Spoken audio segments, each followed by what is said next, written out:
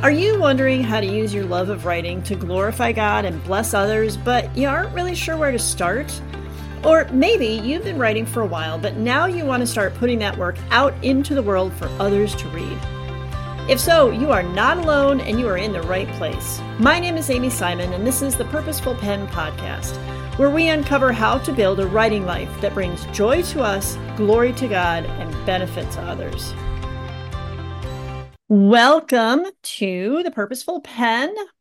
So this week and next week, I'm going to do just a short little mini series on a couple aspects of the business side of writing. So this week we're talking about our brand as a writer, and next week we'll be talking about author websites and what should go on them. And for both conversations, I'm talking with Kara Ray. So Kara is a Christian writer, entrepreneur, and community builder. She writes to encourage men and women to enjoy God through gospel-centered devotionals. When she is not facilitating community within the writer's block, she's wielding words as a full-time copywriter, marketer, and web designer. Now, I have learned so much from Kara about branding and how I present myself as a writer. She understands these aspects of the writing life that I was just completely oblivious to. She knows her craft, and she's just super helpful in explaining these things from the perspective of a writer because she's a writer herself. So welcome, Kara. Thanks so much for being here. Oh, thank you, Amy. That's a sweet and kind introduction. I'm really happy to be here and talk to you. So our big question for today is, what is an author brand and why do I need one? I mean, I think typically we think of a brand, we're thinking of like the McDonald's Golden Arches or the Walmart little blue and yellow star logo. But what about authors? Like, what is an author brand? I'm a person, I'm not a company. Yeah, I think first of all, it might be helpful just to define what a brand is because a brand crosses over all different industries, right? And so when I think about a brand, I think of it as a shortcut for the brain. So our brain makes shortcuts all the time. In fact, when we're reading, we're not sounding out words anymore, right? We've learned to recognize a word just by the sight of it. And in the same way, that's what a brand is. So it's a shortcut where, you see the golden arches as you're driving down the street and you're like, oh, they have hamburgers and French fries and Cokes, and I'm hungry and I'm going to go get one. So your brain has made this connection between a visual representation of that brand, which is in this case the golden arches, to something that it provides you. And so that's what a brand does. So, I mean, we see this everywhere. We see brands plastered all the time. And I think what's kind of unique for writers is for writers to consider themselves as a brand because we think, oh, well, we're not in business per se. We're not franchising or we're not in that kind of realm of business. And so we don't often think of ourselves as a brand. But when you think about it, you can ask yourself, what kind of impression am I wanting to leave someone who encounters my work? And that in it of itself, I believe, is your brand. And so it's the shortcut other people make when they think of you and your words. It's one of those things that the more people know and recognize you, the more they're starting to make those associations. And so I think it depends based on the person and the objectives that person may or may not have for their writing. So, for example, if if your goal is to publish a book someday, you want people to know you, right? Because someday you want to sell books. And so you want people to be like, oh, I know Amy. She writes about spiritual disciplines and she helps writers with her Purposeful Pen podcast. And so they've made some shortcuts and they think, oh, I can go to Amy for these problems, or Amy encourages me, or Amy helps me overcome some roadblocks that I'm having in my spiritual life. So that's really what I think every one of us probably wants in some form or fashion. You may not necessarily want to get a book deal someday, but you want to become known as a resource. You want to be known for the problem that you solve. And so that's what a brand is all about, is it's making that shortcut for people to say, oh, I can go to Amy for this sort of help, or I can read Kara's words for this sort of encouragement. And that's why we want to help bolster that brand, that author brand along so that people are making the right associations. That makes sense. I think some writers balk at even the word brand because it sounds very salesy and marketing. It's like, no, I just want to write. Like Right. I don't want to be promoting myself, and I don't need a brand or a logo or whatever. But I think it can be helpful for us to kind of reframe our impression of that. And would you agree that being clear in our branding is really a better way to serve our readers, or it's another way to serve our readers? 100%. I believe that because even if you don't like the idea of being a brand, or if that feels impersonable, or it's maybe you just have some strange associations with it with other people, for example, and you're like, I want to turn away from that. The fact remains is that people are making judgments. They're making decisions about us, whether we want them to or not. And so when you think of it like that, you're like, well, we're all a brand. That doesn't necessarily mean you're putting yourself up on a pedestal and saying, hey, everyone, look at me. But you do want to help readers get the right impression. So when you consider yourself as a brand, you're really taking the bull by its horns. You're really saying, I want to help control the perception that people have. I want the perception that people have to line up with my inner reality of what I'm really trying to convey to people. And so it's a bit of a mindset shift, perhaps. I think a lot of us have been turned off by certain self promoting personal brands. Like there are people that might come to mind, and you're like, ew, I don't really like the way he or she talks about themselves. And so we tend to say, well, I'm going to do completely the opposite. Well, that might not necessarily be the best strategy. The best strategy is to control the perception as best you can. And people are going to make those shortcuts anyway. So you might as well help them do it in a way that is beneficial to you. Absolutely. Well, and I think like when you talk about controlling the perception that people have of us, like it's not trying to portray a false image of ourselves. It's trying to kind of narrow it down to what is true about me. What do I want to communicate to people? You know, we're not talking about, I mean, people get criticized on social media and things like that for like, oh, we only paint, you know, the pretty picture of my nice, happy family and all this stuff. We're painting a false image, but that's not what we're talking about here. I think we can create a brand that is authentic to who we are. And so we're not talking about being fake. We're talking about being authentic. Absolutely. And I think, there are some people who, their brand might be like, I want to be as real and raw as possible, and to them that might be like, well, that's being really honest. And that's fine if that's, who you are, if that's part of your personality, if that's what you want to convey.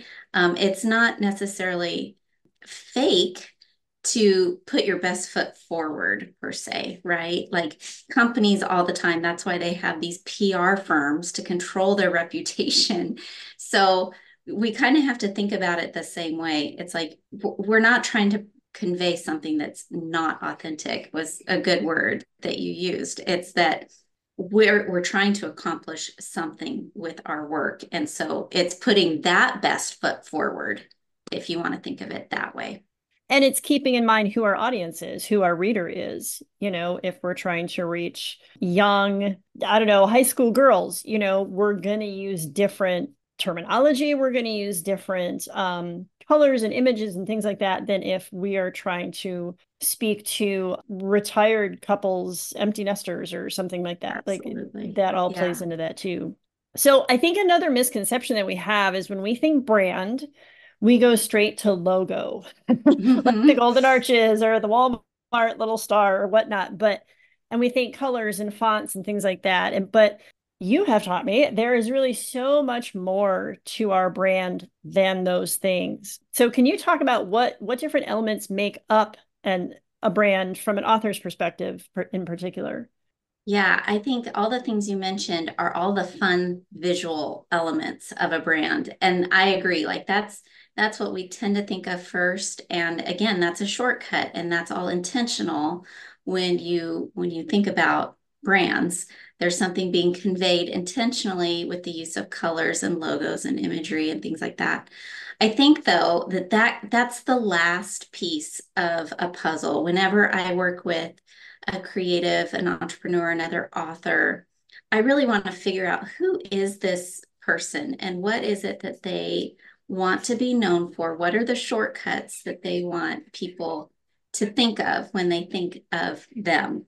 And so when it comes to branding, it's a very holistic look at you as an author. For example, like you said earlier, who are you talking to? That's part of your brand.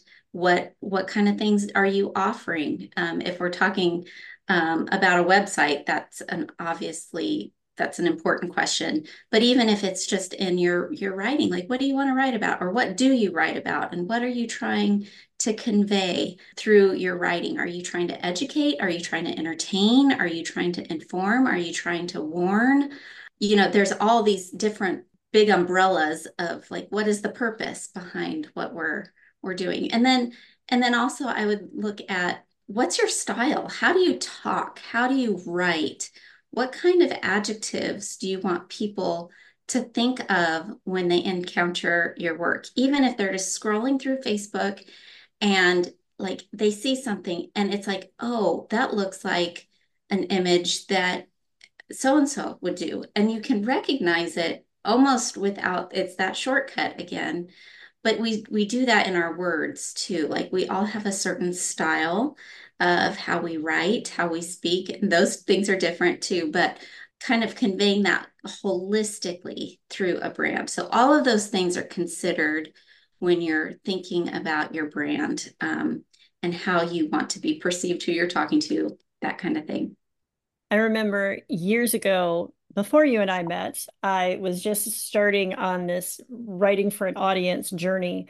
And it's like, oh, I need a logo. And I have a friend who has dabbled in graphic design. And I'm like, so what would it take, for you to come up with a logo? And she started asking me all of these other questions, like what you were just saying. And I'm like, why do you need to know all of that stuff? Like, what? Yeah. You don't you just need to know like what colors I like and what? But it totally makes sense that they're like you said, the logo and the colors and all the fun stuff is really that's the end of the process. It's having before that is having a clear understanding of who are you writing for? How do you want to be perceived? And like we've talked about on the podcast before, how we all have a unique perspective on life, background, life experiences, ways of seeing things, so that even if our topic that we're writing about is similar to something that someone else is writing about, which is bound to happen, we still approach it from a different way. We have a different perspective that we bring to it, and I think a lot of that comes out in our branding. So for some people a brand might make them feel sort of hemmed in or cornered, like we can't be a normal multifaceted human that we are. What would you say to that? Yeah, I understand that, and I think maybe some people might say, I don't want to nail that down. I don't want to be so specific because I'm still trying to figure out who I am. And I get that. I appreciate that. But I would say that boundaries are a beautiful thing, right? Like we love having a fence around our backyard because it protects our children and it keeps bad things from coming in, right? In the same way, I think setting up a brand is like a fence. It's like it's a good boundary that we can put around ourselves. It's best to put some thought into it because you don't want to keep being haphazard in, changing your fencing, right? You don't want to put up a cinder block wall and be like, I don't like that, and put that down, and then put up, a white picket fence, right? Every time we change a brand, people are picking up on that. And so there is a sense in which putting together an idea of you as a brand takes some thought, it takes some intentionality. But after you've done that initial work, you've got this fence around what you're doing that matches who you are inside, hopefully. And people get to see that and they get to identify you with your brand and what it is that you offer. And so I would just say that I think that there's a lot of value in really taking the time to figure out, what kind of boundaries do I want to put around my work, my writing? Do I just want to write about whatever comes my way? Or do I want to get really specific and focused? And the more specific and the more focused we can become in who we're writing to and what we're trying to provide, the easier it becomes to put all of those branding elements. And then you have all that freedom within the fence, right? Like you can do all kinds of things within the fence, but you're staying within the fence. I just totally made up that whole metaphor, but hopefully it conveys the It's right good. idea is that it is a good boundary. It's a good boundary to have in our lives. That's a great metaphor. I love it because each kind of fence has a different sort of feel to it, Yeah, and projects a different it serves the same purpose, but maybe in a different way. So I think right. that's a great metaphor. So if a writer wanted to start working on creating a brand for themselves, where's a good place to start? Well, the internet is chock full of information about branding. I've gotten quite an education in just doing some research. And I think that is a good place to start. I think one good thing to do is to look around at some of the writers you know and follow and trust. Take a look at how they're conveying themselves. Look at the way they write online, maybe some of the visual elements that they combine with their written work. Kind of look around and ask yourself, like, what do I, if I'm attracted to somebody, ask yourself why. What is it about what she writes about or how she conveys words or how she puts the visuals together with her words that I am attracted to? Do the same with the people that you're not attracted to. What is it about that person that turns me off? What don't I want to do? And I think kind of going through some of those exercises is really clarifying for us as writers to kind of figure out, like, where am I trying to fall? And then there are a lot of exercises. I would say journal. Ask yourself, who am I writing to? What am I trying to accomplish? What is my tone? Am I serious or am I lighthearted? Am I funny or am I more academic? Ask yourself some of these questions of, like, where am I trying to fall in the spectrum of perception and voice and those kind of things. And as you kind of ask yourself those questions, I think you'll get a real head start on who you are as a brand. Absolutely. Well, and I think there's a lot of this that we can do ourselves. There's neat, resources out there like Canva and stuff like that. You can also hire someone to sort of do the visual elements, if that's not something you want to tackle yourself. Again, once you already have some of those questions answered, I think you really want to do that homework first of having a clear idea of who are you writing for? What is it that you're offering them? What is kind of what's your personality like? How are you wanting to come across? Carrie, your company does some branding. Yes, I can link in the show notes your website. Yes, I do branding and marketing for all different kinds of entrepreneurs. And so it's called Avocado Toast Marketing. Hopefully, that's a good shortcut for your brain next time you're making breakfast. You'll think of me. But yeah, so I do that kind of work for writers and creatives and small businesses and help them kind of determine, like, a lot of times people come to me and say, "Hey, I want to rebrand. Like, this is what I have." And I really love those jobs because sometimes it's helpful to have something to start with. and to be like, okay, what do you like? What don't you like? How have you changed from this version of yourself online? And so that's always fun to do. And also for people who are just getting started, like it's a fresh, clean slate. And I love working with those people as well. Awesome. Well, I will link that website in the show notes. So thanks so much for all your thoughts about branding for authors. And we will be back next week to talk about author websites. Yeah. Thank you, Amy. Thanks for listening. Don't forget to subscribe on Substack so you'll never miss an episode. You can support the podcast by liking and commenting on episodes and, of course, sharing it with others. If you become a paid subscriber on Substack, you'll get journaling prompts or additional resources every Wednesday that pertain to the week's episode. You will also have access to the monthly writing Q&A call and subscriber-only chats. But as always, the podcast itself will remain free.